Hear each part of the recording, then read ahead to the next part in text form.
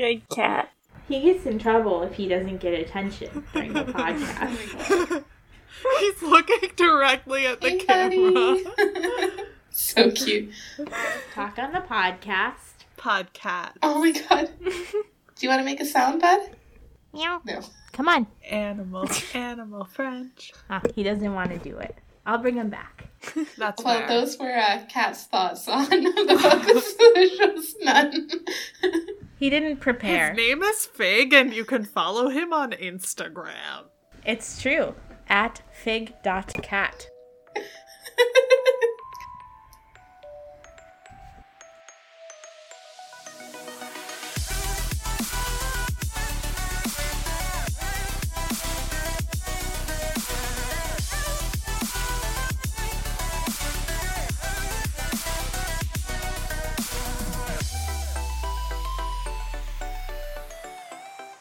Hello, everybody, and welcome to Total Recall, a podcast where we read some more Pierce books and yell about them. Not just Turtle, because today we're starting on Emelon books.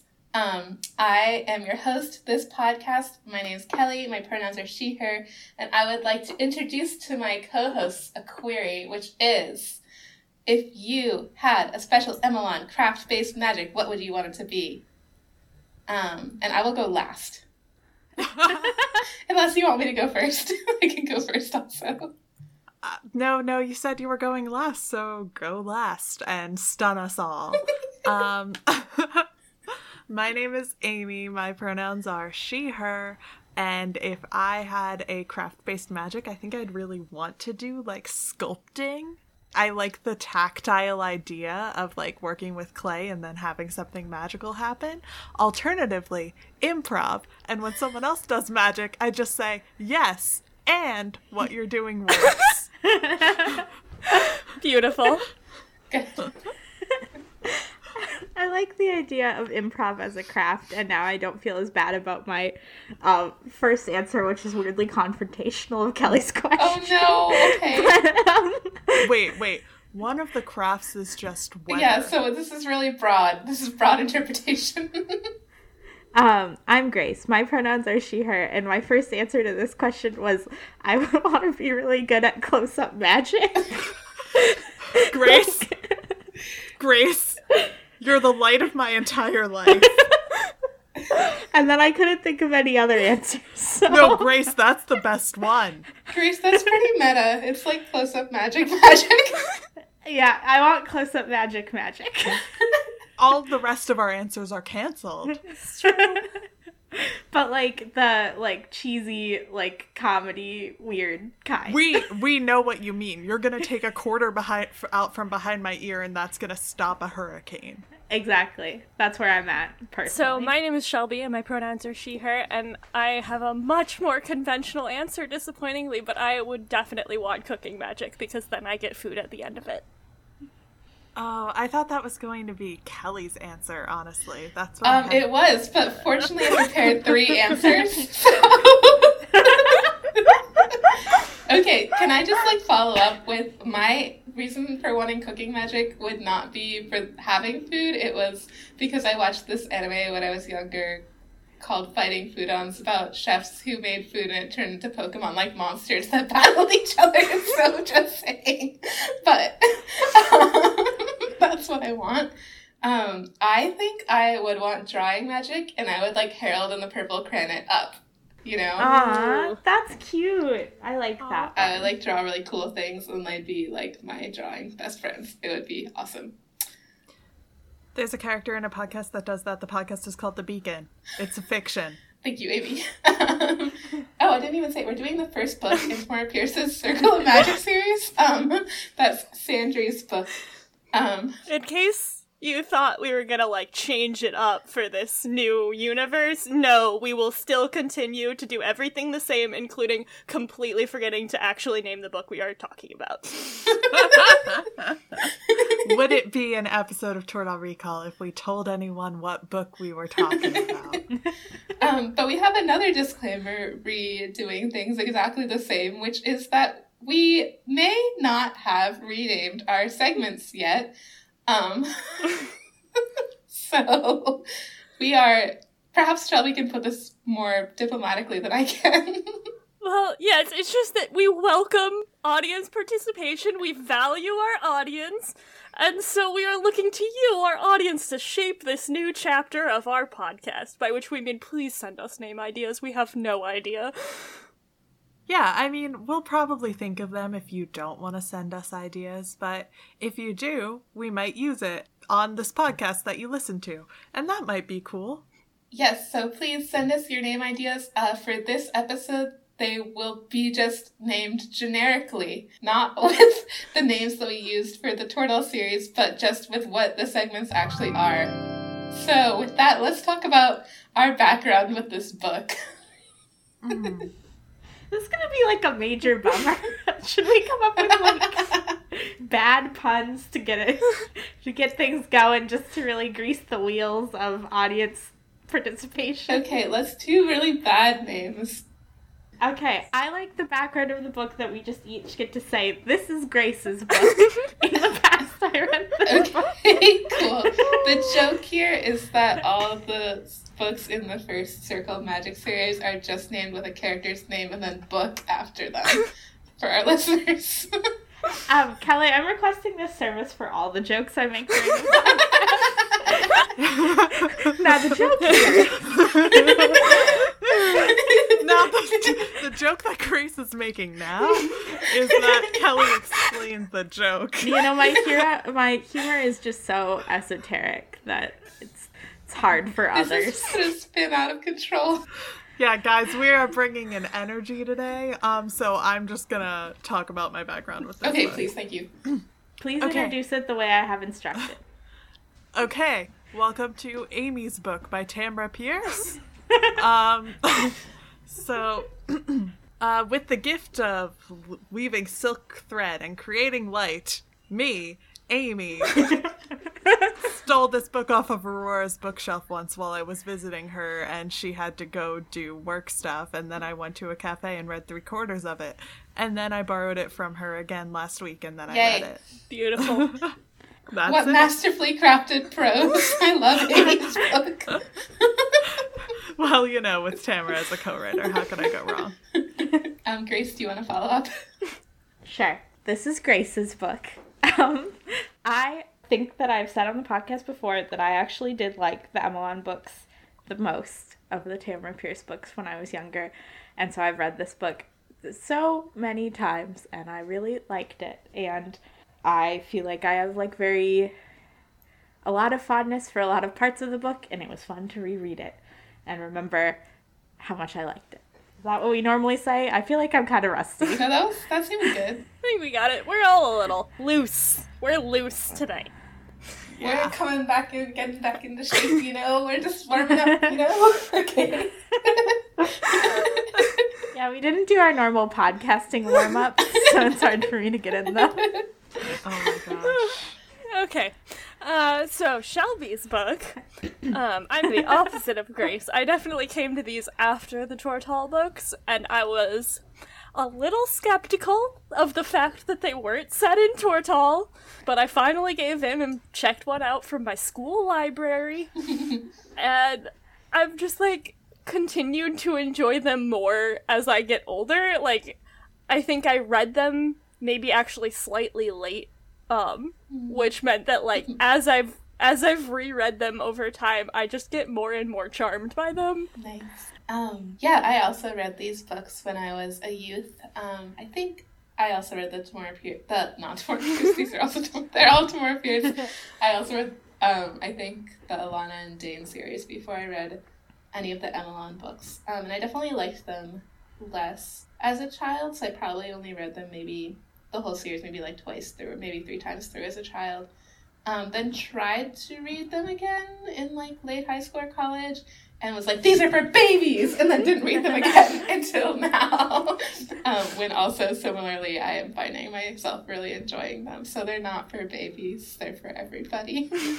That was Kelly's book. I mean, for babies is part of for everybody. Not just babies, though. I am also a baby, but I think they're just gonna enjoy. Moving on. Moving right along here. What an energy today. The next segment is where we do a brief plot summary. Any ideas? Spinning a yarn! Kelly.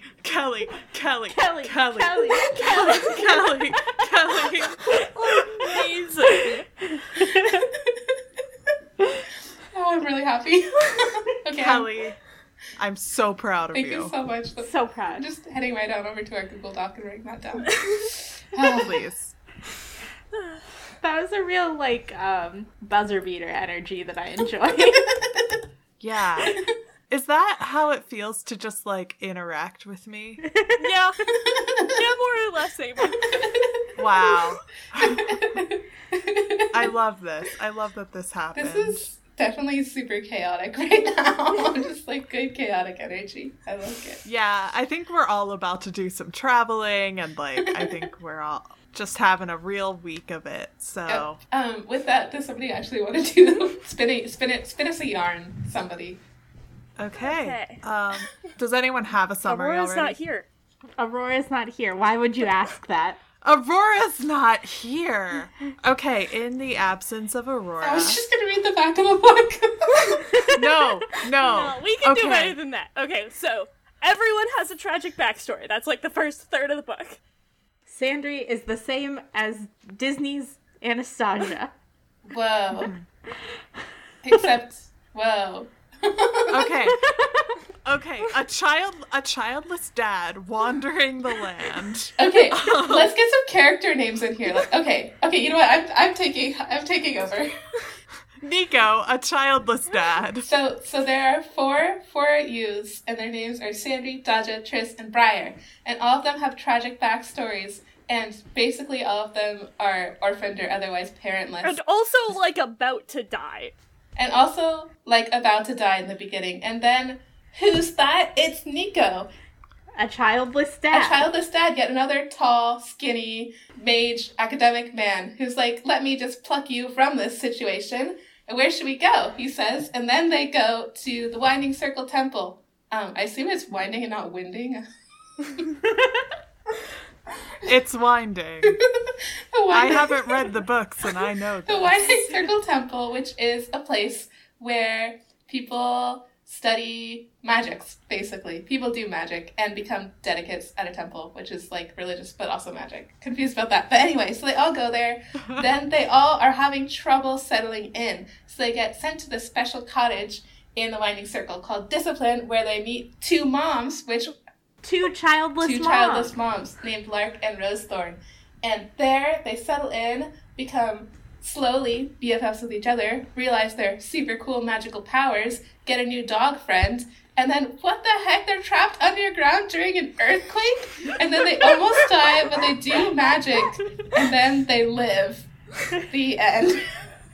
This ragtag group of misfits learns to become unlikely friends through sharing magic, sharing living space, and also kind of just like kicking it, you know? Kicking it.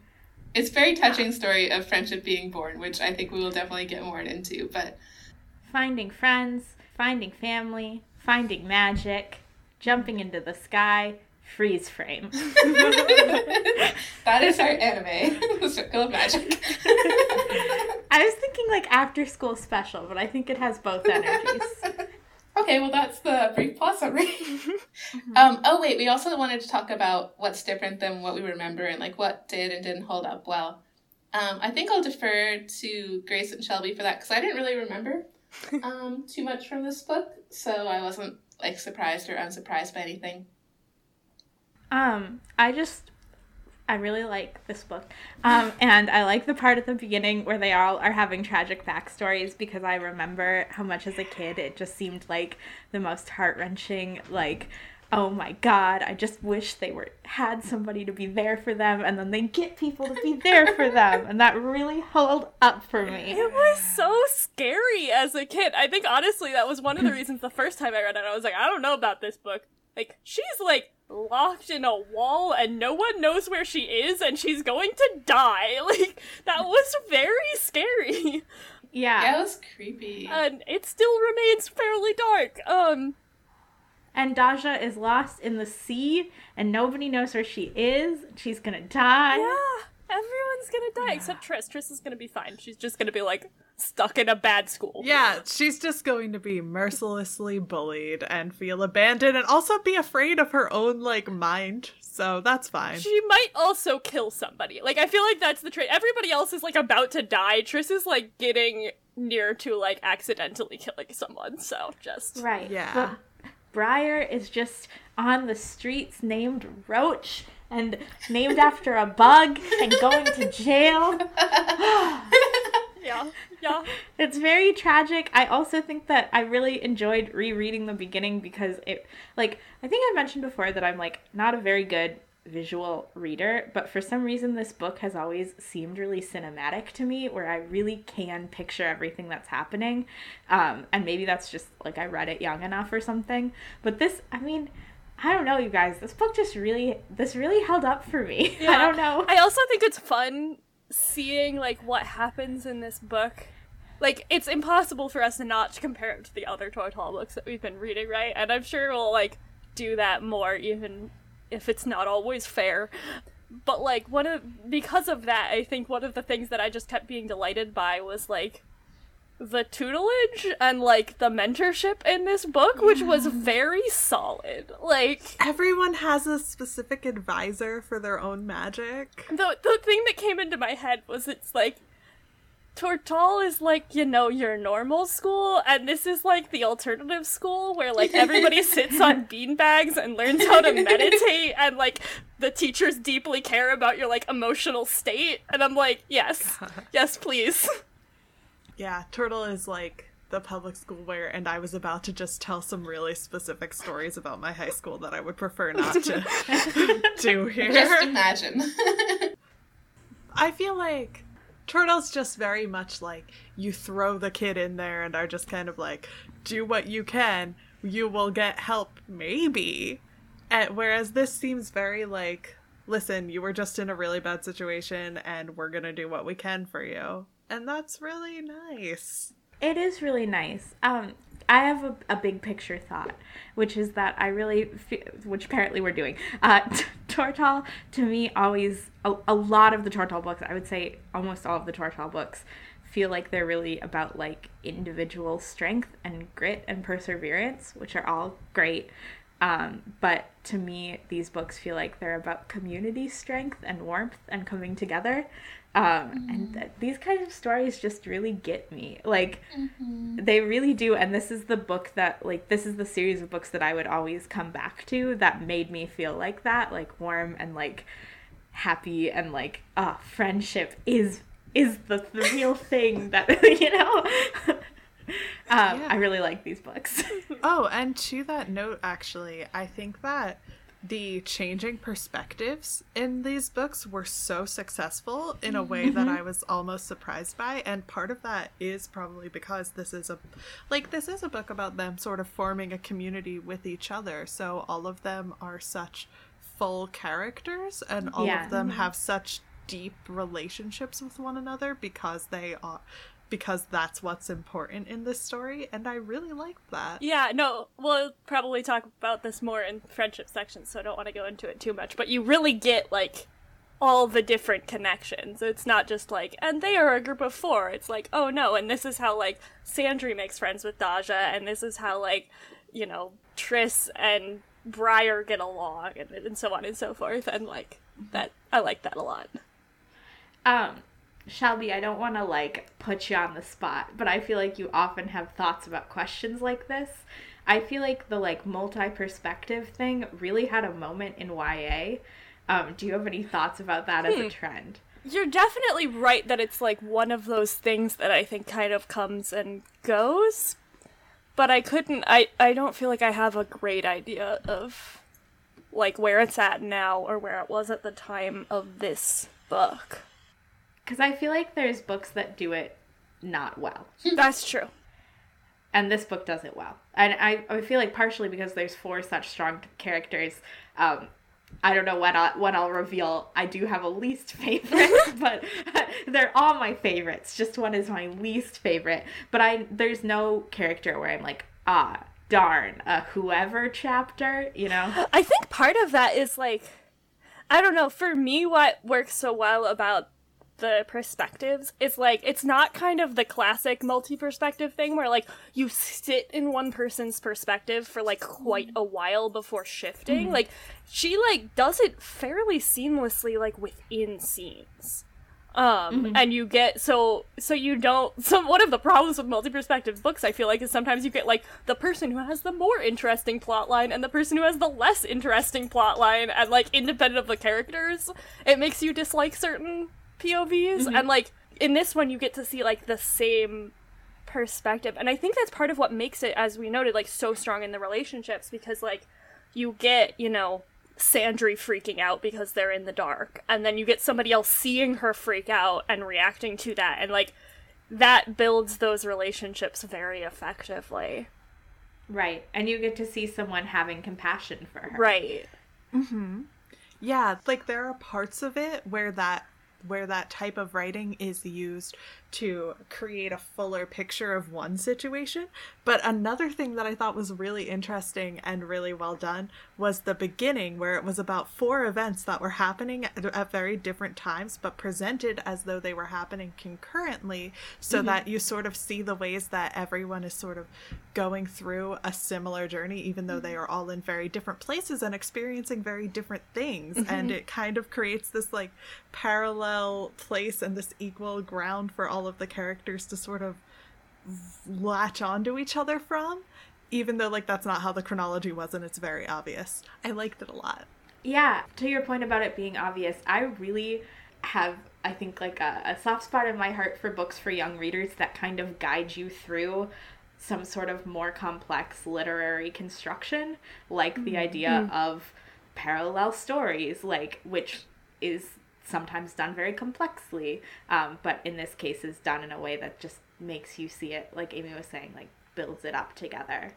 And that, I think, teaches young readers to do literary analysis in a kind of, like, teaching while you experience way.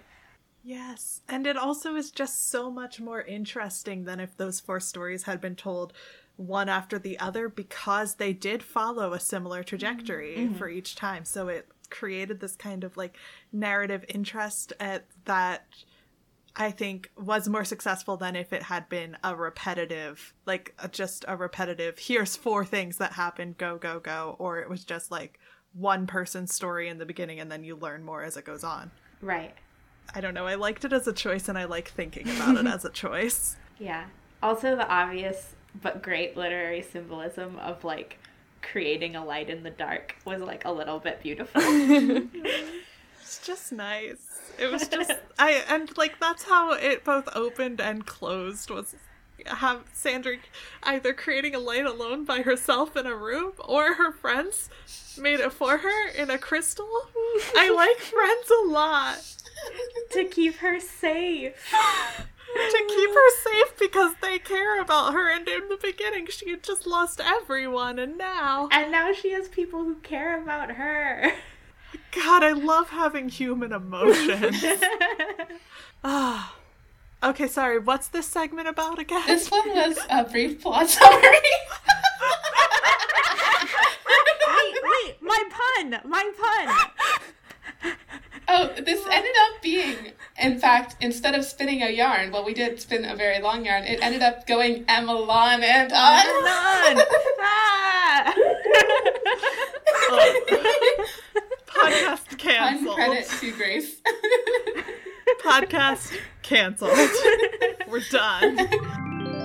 Well, with that, shall we move on to the next section, which is plot and world building, which we need a temporary name for. What should it be? Unwinding circle. You said that for every segment. I know, but one of these times it's gonna stick. I mean, we could just do it. I don't know. Can we call the friendship segment A Light in the Dark? I think that'd be cute. Yes. Yeah, we just had a lot of feelings, so we gotta. Okay. We can have more feelings later. Talk about the world building. World building, which for now is called Unwinding Circle because we don't have a better name. but we'll see about that. So this is plot and world building, so we'll talk about like the general book structure, world building concepts, magic and religion, and then we'll have our very fast linguistics, which has been renamed Thieves Can't. Yes, they can. Thieves can. Thieves can. Okay, fine. World building. Wow, when I was reading this, I had like so many feelings about like how the magic in this world works differently than like Tortall, and it was really cool. Non-specifically. But I don't know, it seems like, I mean, I found it really interesting after reading the Tortall books where it was like all gods all the time. Gods. In this book, like, there definitely are gods, like, they exist, like, they mentioned a couple of them, but it's, like, super not as big of a deal, is my impression. Yeah. Even though they're, like, literally in a temple. Right. Well, I was thinking about it because I was, like, a temple, and I wanted to, like, briefly mention, I don't know if this will resonate with other people, but, like, temples are both historically and in a lot of places and belief systems, like, really big educational scholarly places. So I don't want us to go temple automatically means religious, you know, if that makes sense. Or like solely religious. Yeah, I definitely see you. Yeah. Sorry, Shelby, were you gonna say something else about magic too? This was gonna be about magic, but it wasn't about gods anymore. So yeah, that's fine. That's all I had to say about that. This magic system, guys, it's so good. And like, I feel like, I mean, it's good at every single point in this book, but I do feel like the climax of this book where they're underground and they're like trying to use all of their different very specific magics for the sole purpose of keeping them safe is like evidence and like the quintessential like pinnacle of how this is so good. That was like 3 metaphors. Anyway, that like, but if you put those 3 metaphors together, when you have a really good magic system, you can have a climax where the thing is just like they keep themselves safe and intact in this space. Like, that's the only thing they accomplished. Yeah. But it was fascinating because the magic was so interesting that you were like, okay, how do you use plants to keep yourself safe underground, and how do you use metal underground? And like that gave her so much more to work with than like if it was, you know, if Numair was underground, he'd just be like, okay, all of the rocks are now away from me because I made them away from me. All the rocks are people, and now a lot of people are rocks. I guess it made me curious too, though, because I mean, according to the book, this book at least, they have like more untraditional magic, so I wonder, and I feel like we don't get as much from this book, and I can't remember if it happens later, but like if some of the other magic users at least, even within the temple, are doing more like Numair-like things of just like, well, obviously some people are scrying, and like some people are like, they said like, oh, we weren't born, we didn't like light fires or like move things with our mind and stuff like that. No, I think it's heavily implied that most people just have, like, regular mage magic, which is, like, run-of-the-mill, and then some people have these really specific crafts magics, and it's just really good because the way that, like, all the magics can interact with each other, even if it's not your thing, if you look at it through the lens of your own magic, is really good. I have a question, though. It's about craft-based magic. Is weather a craft? Yes. Meteorology is a hobby. Meteorology is an art. I don't actually have strong opinions. It's not quite like, I feel like she was like doing crafts and she was like metalworking, like that, spitting, love it. I want to do plants, so gardening's good. And she was like, need another one. Need another one. Okay, so like, death of the author. She's gone. There is no author. However, if we want to talk about intent related to these powers, I am going to say that like she's put in the craft magic cabin because some people are nerds with telescopes and that's their whole hobby, and we should be kind to them. Yeah, sure. I mean, I agree, but that's not exactly, like, predicting earthquakes. I do adore it. No, but I do like this. Like, meteorology is a hobby. music is a hobby, dance is a hobby, or it's an art. It's specifically like it's an art, and arts are included in craft-based magic regardless of whether they make a thing or not. Like, this is definitely established in later books. So. Yeah. I also, like, have, I don't know, just, like, when I was thinking about it when I was younger, too, and now, I just feel like, I mean, you know, like, their powers all work together in interesting ways, but Triss's is just, like, so much more intense, though. Can we be real here? Yeah. Triss is super OP, and honestly, she deserves it. Yeah, I'm revealing. Triss used to be the one that I did not like, but now, rereading, really like her. I like her a lot. I'm gonna talk about Triss later, I think, like, a lot. I care about her deeply, and I think that I'm happy for her hobby, which is the craft of making the weather happen. Okay. Oh, you know what it is? Have you ever seen Zoom? No. Like the TV show? Yeah. You know how they would make cyclones in a bottle with 2 soda cans? 2 soda bottles, sorry. I don't know. I think it's like people who are like super into hiking. Mm-hmm. Or are you saying that she's like, her craft is being the person who like works at a children's science museum who makes exhibits about the weather? Yes. She is a science fair nerd. Okay, here's the thing. These kids come from 4 distinct houses. Briar, goth. Triss, nerd. Sandry, prep. Daja, True. I can't tell if she's a jock, but she's the closest thing we have. Closest I think to jock. She's a jock. Yeah. And that's fine.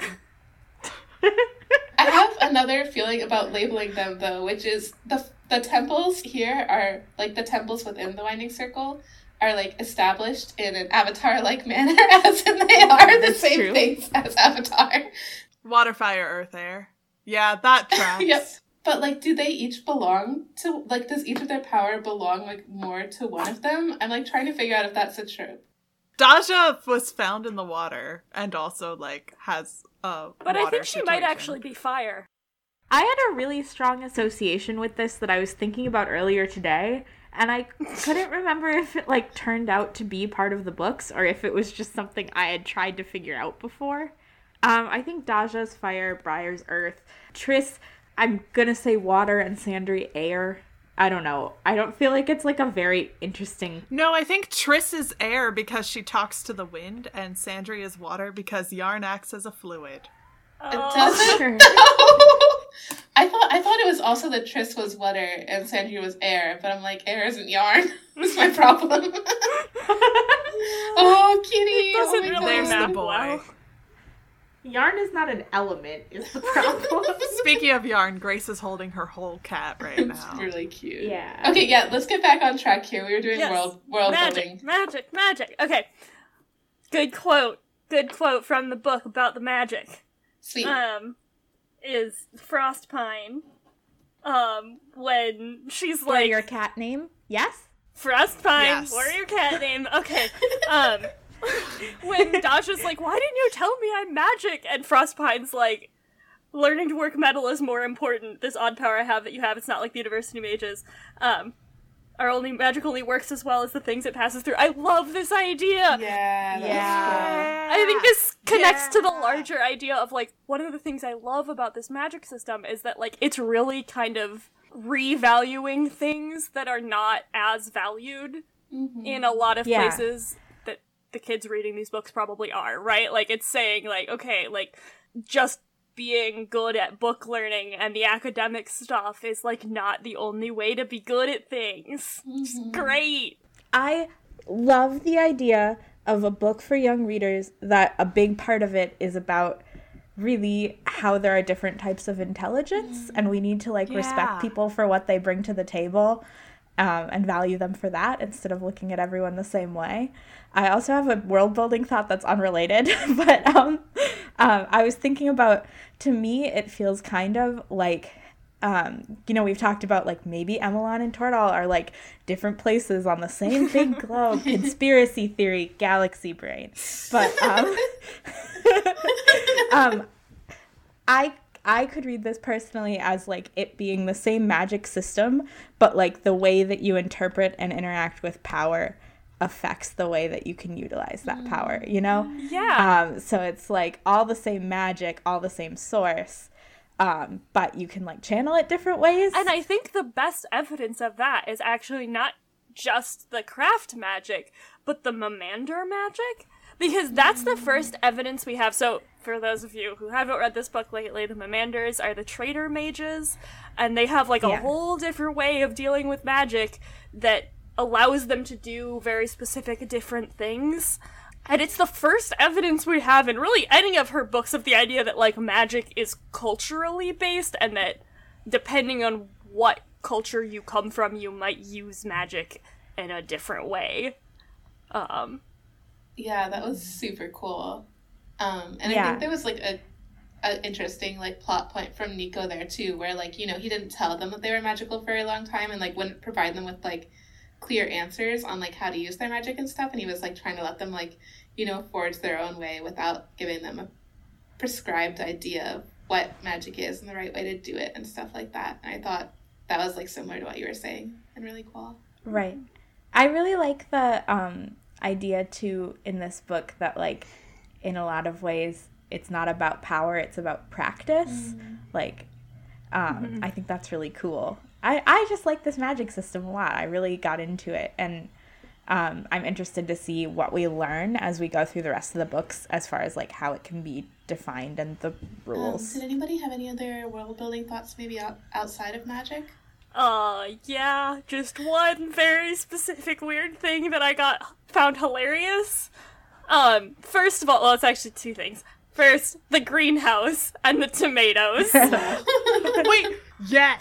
Fruit Watch is back! Fruit Watch! Except they call them vegetables. Exactly. Culinary vegetables. And that in itself is the Fruit Watch. Alright, thanks for joining me on Fruit Watch 2K19. See you in 2020, everybody. That segment name does not need to change. Rosethorn's, like, complete belief that, like, greenhouses are the worst thing to have ever been invented is my favorite. And then the second favorite thing in this thread is windmills also horrible, according to this book. According to this book. Wait, I don't remember windmills. It's the, him and his machines, the one that turns one kind of magic into another. What was the last one? Oh, yes. A mill that was supposed to turn wind magic into lightning magic? How could I forget? Oh my gosh. I did not even read that way. That's very funny. Just a windmill. Oh my god, that's just... Is Tamora Pierce... Okay, author's dead, but are you okay?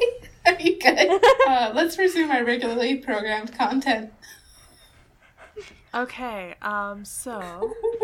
Right, okay, so this is a world that does not like technology. Which is weird, because Tortall is a world that doesn't like magic. But this world does like magic, but doesn't like technology. Can magic and technology exist in the same time? Will there be a series where technology and magic actually coincide in such a way that is not horrifying?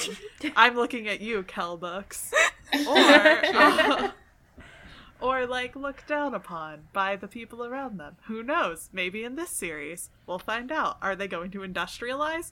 Probably not. Probably not. I don't want somebody to teach me what an automata is again.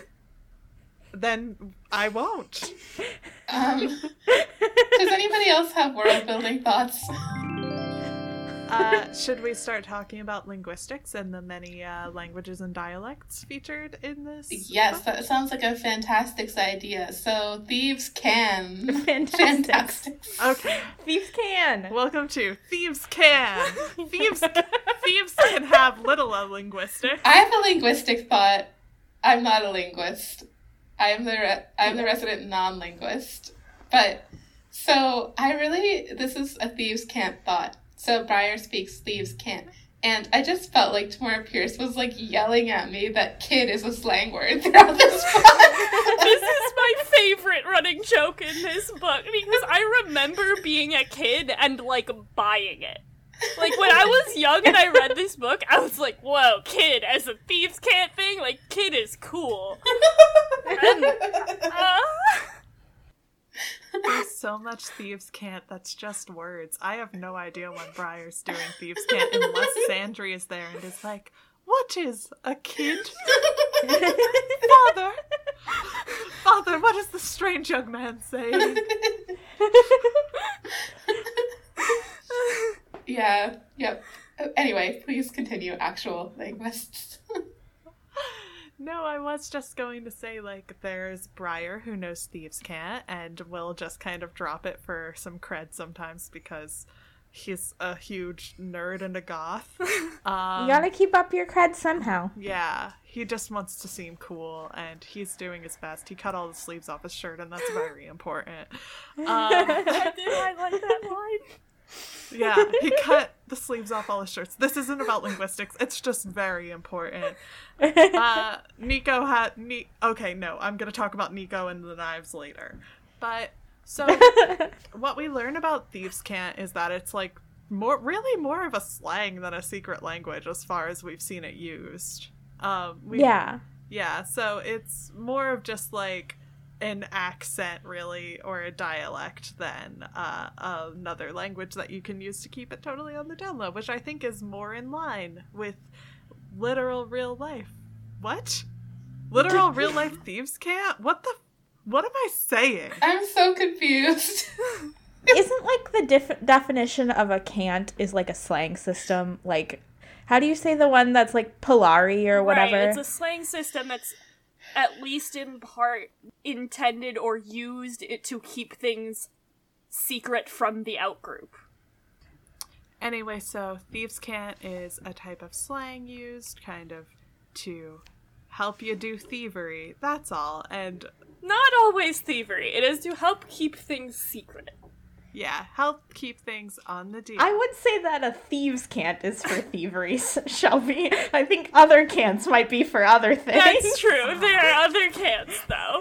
I'm saying this because there are lots of oppressed social groups that use cants that are not for thieving. They're just for, like, not getting beat up. Yes, but thieves' cant is used by thieves. Yes. So I don't think you're really, like, reflecting badly upon them should you accuse them of thievery. I think that they're kind of asking you to call them thieves, in that it's called thieves' cant. Anyway, but, so on one quarter of the house, we have Briar doing his thieves' cant, confusing Sandry so deeply by using some words. And then there's another quarter of the house where Daja is, and Daja has Trader Talk, which is, as far as I can tell, a lot more of a full language. And one thing that's fun about that is Daja gets to keep slowly learning that everyone else also speaks Trader Talk except for Triss. And it's very good. I also really like the idea of Trader Talk because I don't know that it's the most realistic in terms of, like, actual language development, but I think that, like, sort of, like, blended language systems are super interesting, like Creoles and wait, do we know it's a blended language? I feel like it's implied that it's like a mix of different languages because they travel so much, but I could be getting that from a later book. I don't know that it's in this book. Yeah, I didn't really get that impression from my read. So I'm looking forward to hearing more about that then in the future. I hope that we get to kind of dig into this stuff a little more because right now it's kind of just, here's the concept that was introduced to you, like here are these teens who know multiple languages or have like different ways of interacting both in common and in their own dialects, and that's really interesting and I really like it. Yeah, I just realized that I'm a little worried about how well I'll be able to talk about these books because I should have talked about this back at the beginning, but, like, this was my biggest, like, daydreaming book universe where I would just think about it all the time. And so I think I might have invented some stuff. But I'll reread the books, and then the things that are real will stick with me. This podcast is about to become a bit of a transformative work, huh? Listen, my transformative work is that Trader Talk is a Creole, and I want to talk about how Creoles are cool because sometimes there's two groups of people and they speak a language that works for conversing, but then when children learn the language, it becomes a full language with a grammar because kids are so good at language, and that's amazing. And that's a real linguistics fact for you. I could cite something, but I don't have that with me, but maybe I'll look it up. So I think that we can probably get more into linguistics in later books, but right now I'm just excited to be here. Yeah, and it's really funny when different people speak Trader Talk. Those are some good moments. Yeah, just really good when Daja keeps being like, okay, this is my thing, and someone else is like, in Trader Talk, oh, is this your thing? You have a thing? That's cool. Also, specifically, like, this is actually used for character development. My favorite part being, like, Sandry says something in Trader Talk, and Dodge is just like, your accent is terrible. And then Sandry's like, I know! With, like, a giant smile, and you're like, that is the most Sandry way to react. And then I think Briar is all prickly about it. Like, yeah. Prickly. Oh, that is the most Sandry way to react. I really like Sandry. Then let's move on to our next segment, which is character stuff, which it looks like we never named in the other podcast. Yeah, we never named it. That's fine. What should we name it now? Dedicates, discipline, circle, magic, weave, friends. Welcome to Dedicates. That seems fine for right now. Welcome to Dedicated Discussions. Anyway, we're going to talk about characters now. I'm curious to know, Grace, because you said earlier who your least favorite character is. It's been eating away at me, and I have to know. Okay, when I was younger, I did not like Triss, but now I like her, and I'm excited to go reread books with a more open mind. But also part of why I didn't like her was that I felt like we had similarities, and I didn't like her the way that she was. Yeah.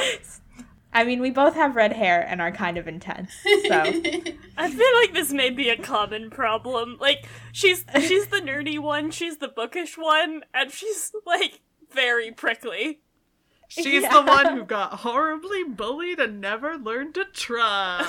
Yeah! Yeah, I feel like, I think when I read it when I was younger, too, also Triss, I was like, yeah, she's so prickly, and also, I was also a chubby child, and could relate, and didn't like the fact that I could relate. Girl's got anxiety, is afraid of her own body and mind as a weapon, was horribly bullied and abandoned, doesn't believe anyone could like her. It's fine. We all relate. It's okay. We're older now. We understand, and we can like her a lot. Yeah. We own our bodies and our mind and our power, and we're ready to like Triss. Yeah. Yay, Triss. We have some good friends who we care about, just like Triss is getting right now, and we've learned to open our hearts, and so is she. You guys, we've lived our transformation arcs, you know? Wow, don't you love not being able to project on someone? I do. It's a great feeling. I love Triss a lot, folks. Yeah. You're like, wow, I was so angry when I was a kid, I guess. Yeah. Had a lot of those feelings, huh? Anyway. But now it's also a weird transformation moment I had, maybe just because, and I think we talked about this in like early Alana, early Kel, early Dane, but these books, last time I read them when I was pretty young, I was like, these are like friends of like, I related to them as like, and now I'm like, my kids. like, I'm not that old, but like, I related so much more to Lark and Rosethorn, which also like, hello, apparently early models of queer representation for me. Thank you. But I was just going to say, I love all the characters in this book so much. I didn't really get to bond with them at a young age or anything, But, like, you get such good tiny character notes, like, Briar got here, cut all the sleeves off his shirts. Love that vibe. Like, Sandry is just endlessly sunny and does not, like, wants people to like her, but also, like, doesn't super care. Just kind of is doing it, being aggressively, like, nice. I also like that Nico's like, I'm sort of a treasure hunter, but all we've seen him do is keep bringing children home, so, like... Because the children are the treasure. The treasure is the great friendships that he's making. Also, for bit parts, my favorite bit part is probably Kirill, who's, like, just super freaked out by the little kid who picks up molten metal. But, like, can admit he was being a little, judgy and comes back and is like, I'll be good now. Gosh, best Daja moment is just like, oh, is this not what I'm supposed to be doing? Is this weird? Did I do something? You know, I've never thought about it before. Is this weird?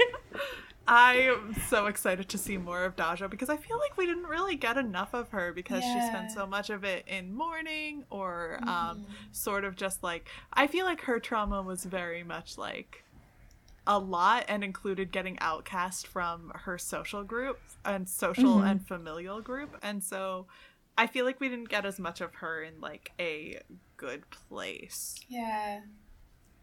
Yeah. And it's also really sad because I feel like you get a picture kind of Sandry like loved her family, but her life was kind of lonely.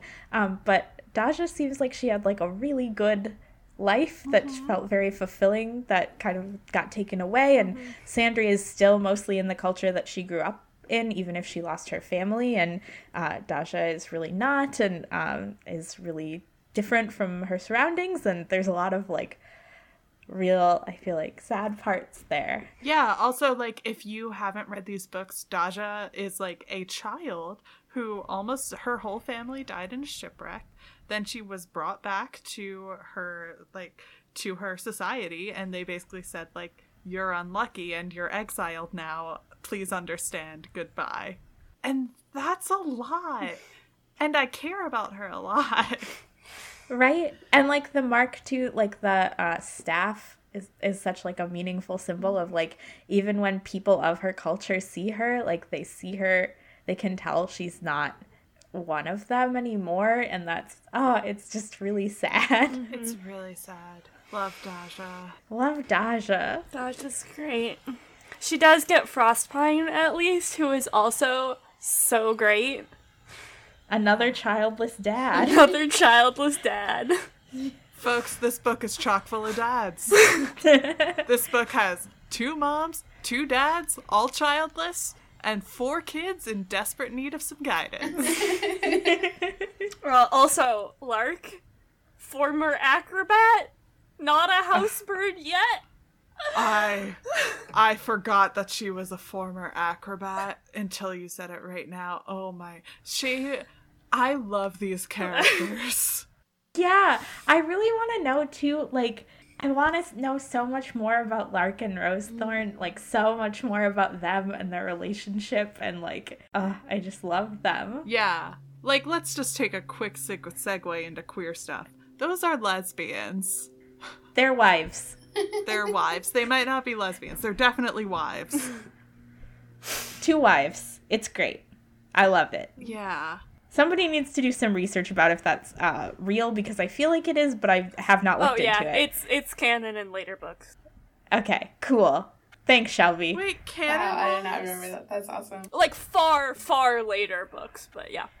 Yeah, that's what I thought, and then I was like, did I imagine that? Oh my god. It's been a while since I reread the later books. I'm really excited to get to them, though. Rosethorn was bisexual and polyamorous. What are you reading, Amy? The Tamra Pierce wiki. It just seemed like you so instantly had it on your phone that I was confused. These thumbs are made to type into Google. Is Rosethorn a warrior cat name as well? I think so. Yes. Okay, I Great. love that Briar and Rosethorn are like, Oh. their names match. I also love, like, Rose Thorn is everybody's mom, but she's most Briar's mom. Yes, that is delightful. Can we really quickly... Sorry, I just want to really quickly say something about Briar that's important, which is he chose his own name. He chose his own name. That's really nice. Because he loves plants, and one time he accidentally grabbed some briars while he was climbing a fence to look at plants, and then he was very scarred by them, but he loves plants so much. And he was like, what's a plant that's tough? Yeah. He admired how fierce they were and how tough, even though they hurt him. Nico saw this boy who was called Roach and is like, you have a chance to change your name now. What do you want? And he was like, I would like my name to be Rose or Briar. How about Briar Rose? Gonna do that, and I love him. I love him. Also, can you imagine Nico in this moment? Like, I've just been like, come here to find this kid with plant magic, and I find him, and he is like the most plant. He loved plant. I love how much he's constantly like, plants? No, who likes plants? Not me. Don't look under my bed. Don't. Not me. Not even into them. Don't look under my bed, though. God. I'm imagining a side universe where he picked Brian, and it's just much less good. Brian Moss. Oh, so boring. Right, Brian. Oh gosh, I keep calling him Briar Rose, and I know it's Briar Moss. Yeah. Whatever. That's He likes the the moss. Sleeping Beauty, I think. Yeah, Briar Moss, because of the moss in his cell, and he likes it so much, even though he's in jail. He is in a real horse book situation with the tiny tree that he steals. He really is. That's a real horse book about a tree there. He's a Yeah. soft boy. Soft boy. Okay. So we've done Triss, why we love Triss and feel things about Triss, why we love Sandry and feel things about Sandry. Have we fully talked about Sandry? It is her book. We did talk, Yeah. I think, about Sandry. Yeah, I love her. Her stubborn chin, how she's so cheerful. We're gonna let's be real, we're gonna come back to all of these people in the friendship section, so She does have a stubborn chin. She has a definitely stubborn chin. Love. Oh, actually, I was gonna try to get us to move on, but I have one last thing about Sandry that I really loved, which is the moment where she's talking to Daja about why she's so stubbornly trying to be Daja's friend, and she's like, "Oh, well, I traveled all over, and like, you know, no one ever wanted to be my friend because I was like the weird foreign girl, so I just learned to like try real hard," and I loved that. I loved this like. She's not, like, just so perfectly wonderful of a friend, like, because that's who she naturally is. Like, she decided she needed to learn how to be a good friend and to work at being a good friend, and so she's a good friend because she tries really hard. And I was like... I also think it's remarkable that not only does she, like, try to be a good friend, but that there are certain people that she doesn't want approval from. Yeah. And those are people who are, like, racist to Daja. I just love her so much, and I love, I feel like there's, like, the whole book is about, like, creation and creating things and being stubborn about things that you want to, like, it's not about organic growth, it's about creating and building, and I think that's really cool, and I really like the idea of, like, relationships don't just happen, they're work. You pick to have them, and you pick to knit them closer together, and you pick to pour work into them because you care about them and you care about the people. And I think that's so cool. And just like, again, I just think this is a great book for young readers, and I'm like really happy that it existed for me, and coming back to the book just reminded me a lot about how glad I am I've read it. And Sandry is really core to that specific metaphor, and I think that's why it's Sandry's book, the first one, is because, like, she is the one both, like, in social spheres, but also literally with her spindle, like, I was gonna say knitting together, but it's really spinning together this friendship. And that's what makes her the hero of this one specifically, is that, like, intentional community building and friendship building. Right. And how cool for that to be the hero of a book, right. You know? Like, how unusual and how cool. And I feel like the Tortall books have really great, but in some ways like takes on common hero tropes. I can't think of a single other book that has a hero like Sandry, and that I think is so cool. Magnus Chase actually a bit, but other than that, can't think of it. And he also, like, it had to be like his 5th series, so. Does anybody have any last character things? Any last characters they want to get to? I love them. I love them all.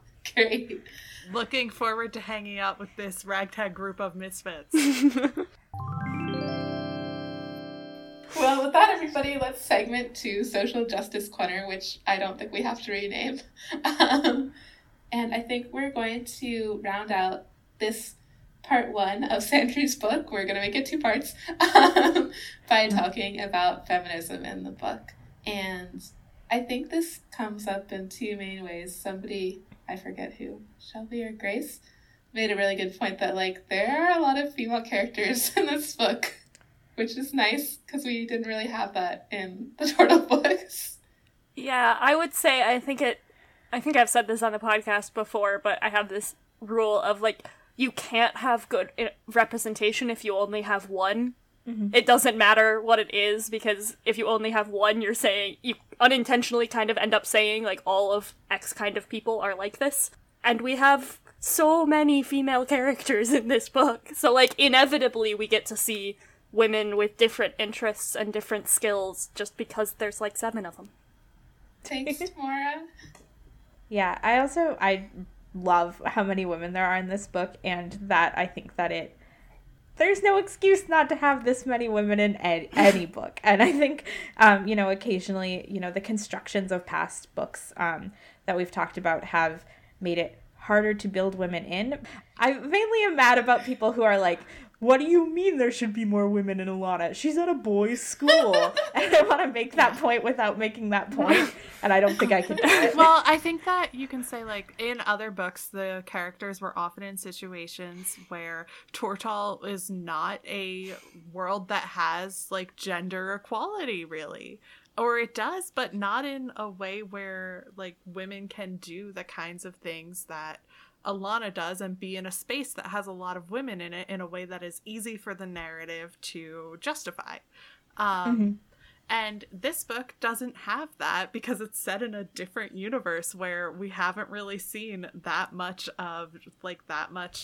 difference in gender among different jobs, other than, like, the main gender thing that I saw was Brian being like, oh, I have to hang out with girls and their feelings. You called him Brian. He gets to be Brian when he's being annoying, I guess. I can't call him Brian. His name is Briar and it's important to him, and I can't call him Brian. It was a beautiful moment. We can't take away his self-chosen name, it's true. I'm so sorry, Briar.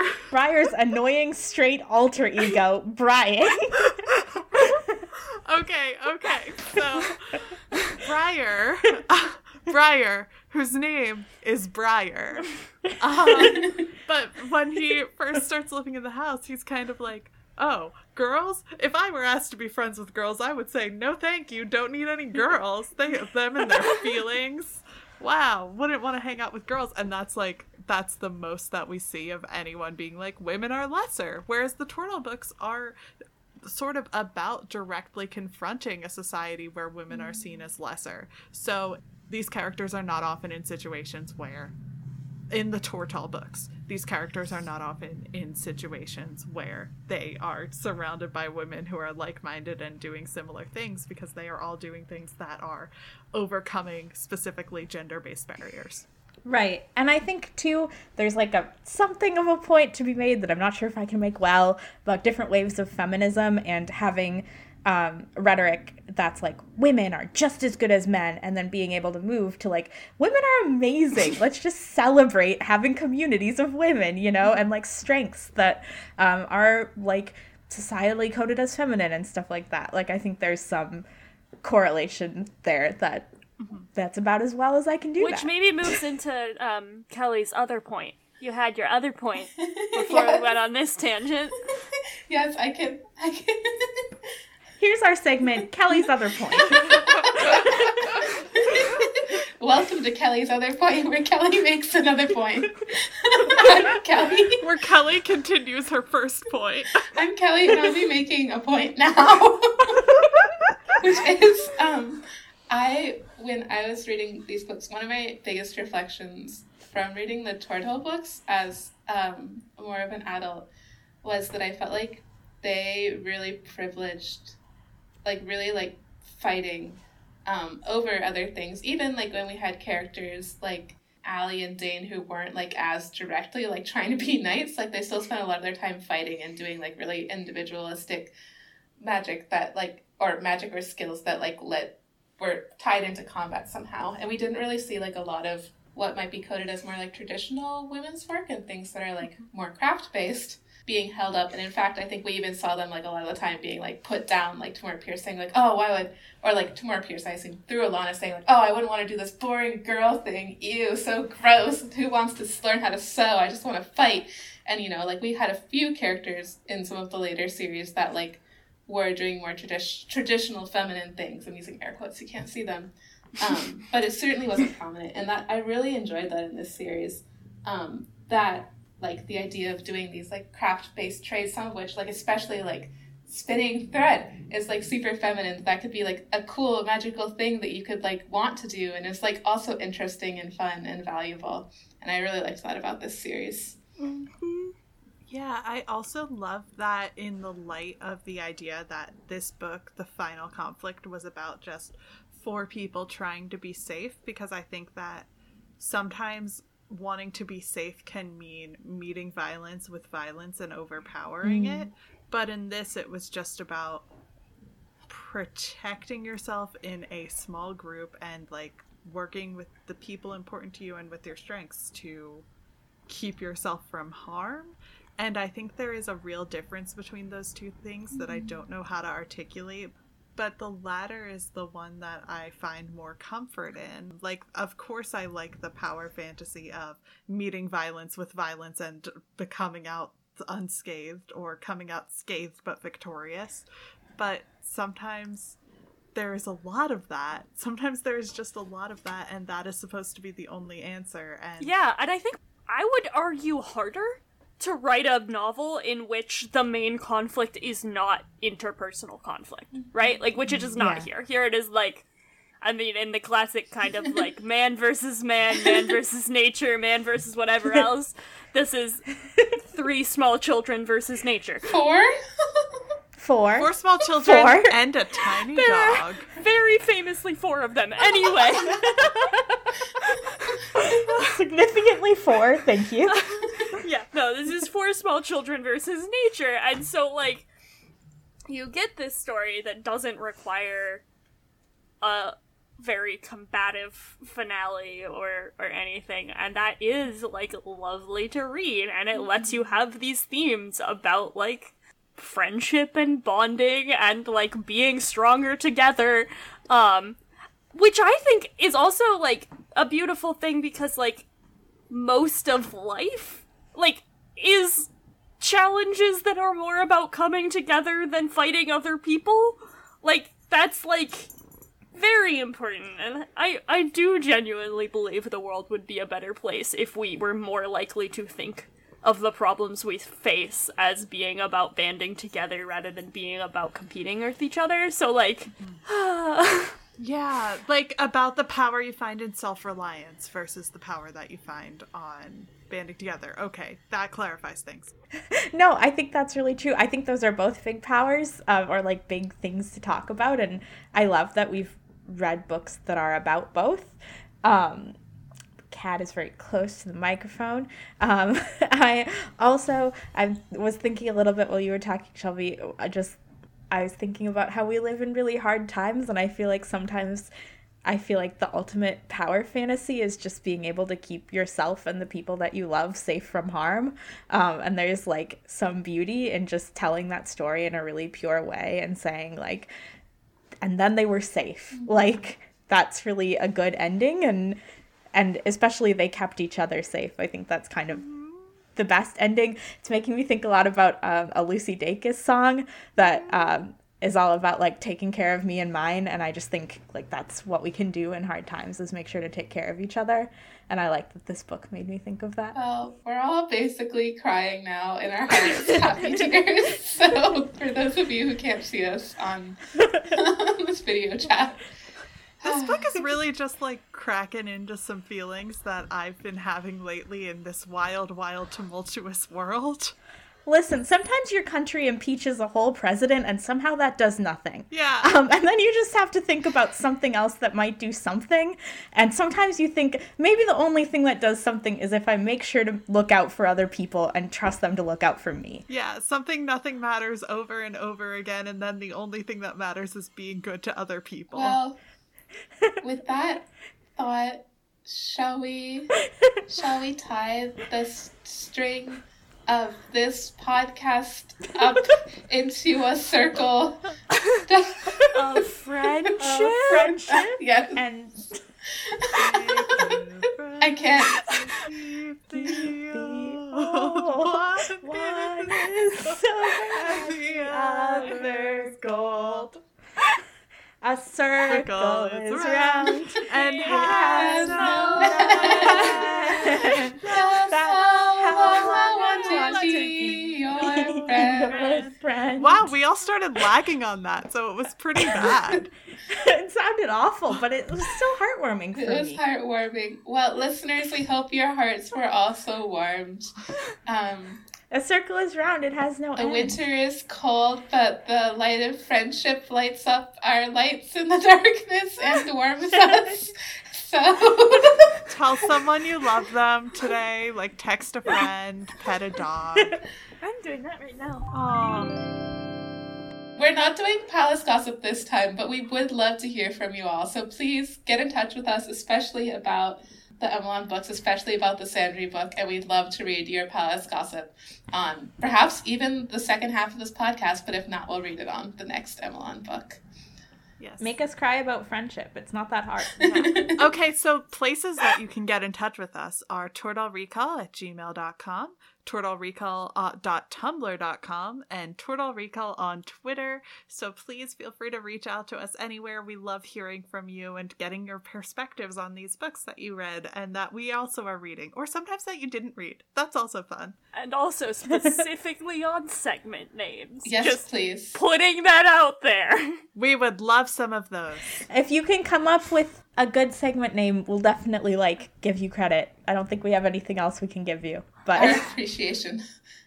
And one quick unrelated thing. I have an audio drama out and you can listen to it if you want, but you don't have to. It's called The God's Head But you Incidental. should.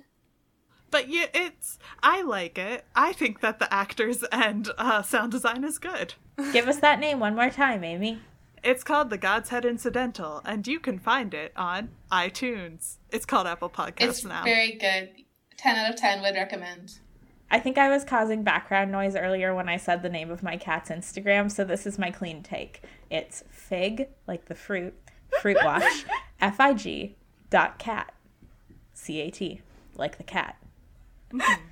Kelly Shelby, is there anything you would like to plug? I don't really have anything to plug. No. I would like to plug Amy's podcast. It's very good. Oh yeah, I should plug that. Yes. Amy's podcast is good. I think I've plugged other things before. I just really enjoy nature, so I recommend that. The concept of nature, Kelly. Any particular part of Just it? the all part. You can do it if you pick one biome. Oh, frick, one biome. I mean, I've repped the California coastline on this podcast before, so I feel like that I can't do it again. Come to Chicago. It's winter. It'll hurt you. Okay, I'm gonna rep redwoods, which do live very close to the California coast, but it's not quite the same as the coastal sagebrush biome. Everybody loves a good redwood forest. They're fantastic, and this time of year, quite lovely. They're quite lovely every time of year, but especially green right now in California where it's raining. Oh, you lucky duck. Yeah, it's especially gray right here in Minnesota where it's -10. Well, let's wrap this up. And until next time.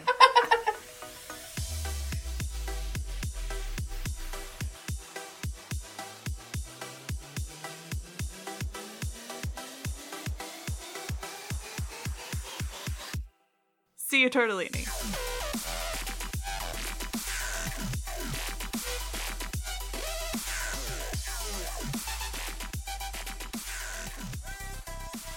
We have gone a little bit past the time that we intended, so we aren't going to end with Palace Gossip or anything, although Palace Gossip has a new name. We renamed it Voices on We don't need to tell them what we... Dang it! I'm gonna tell them! We renamed it Voices on the Winds. This is the one name we came up with ahead of time. We prepared something. We're not going to use it, but we prepared it. Oh my gosh, guys, we're falling apart. This may set a record for punchiest podcast episode.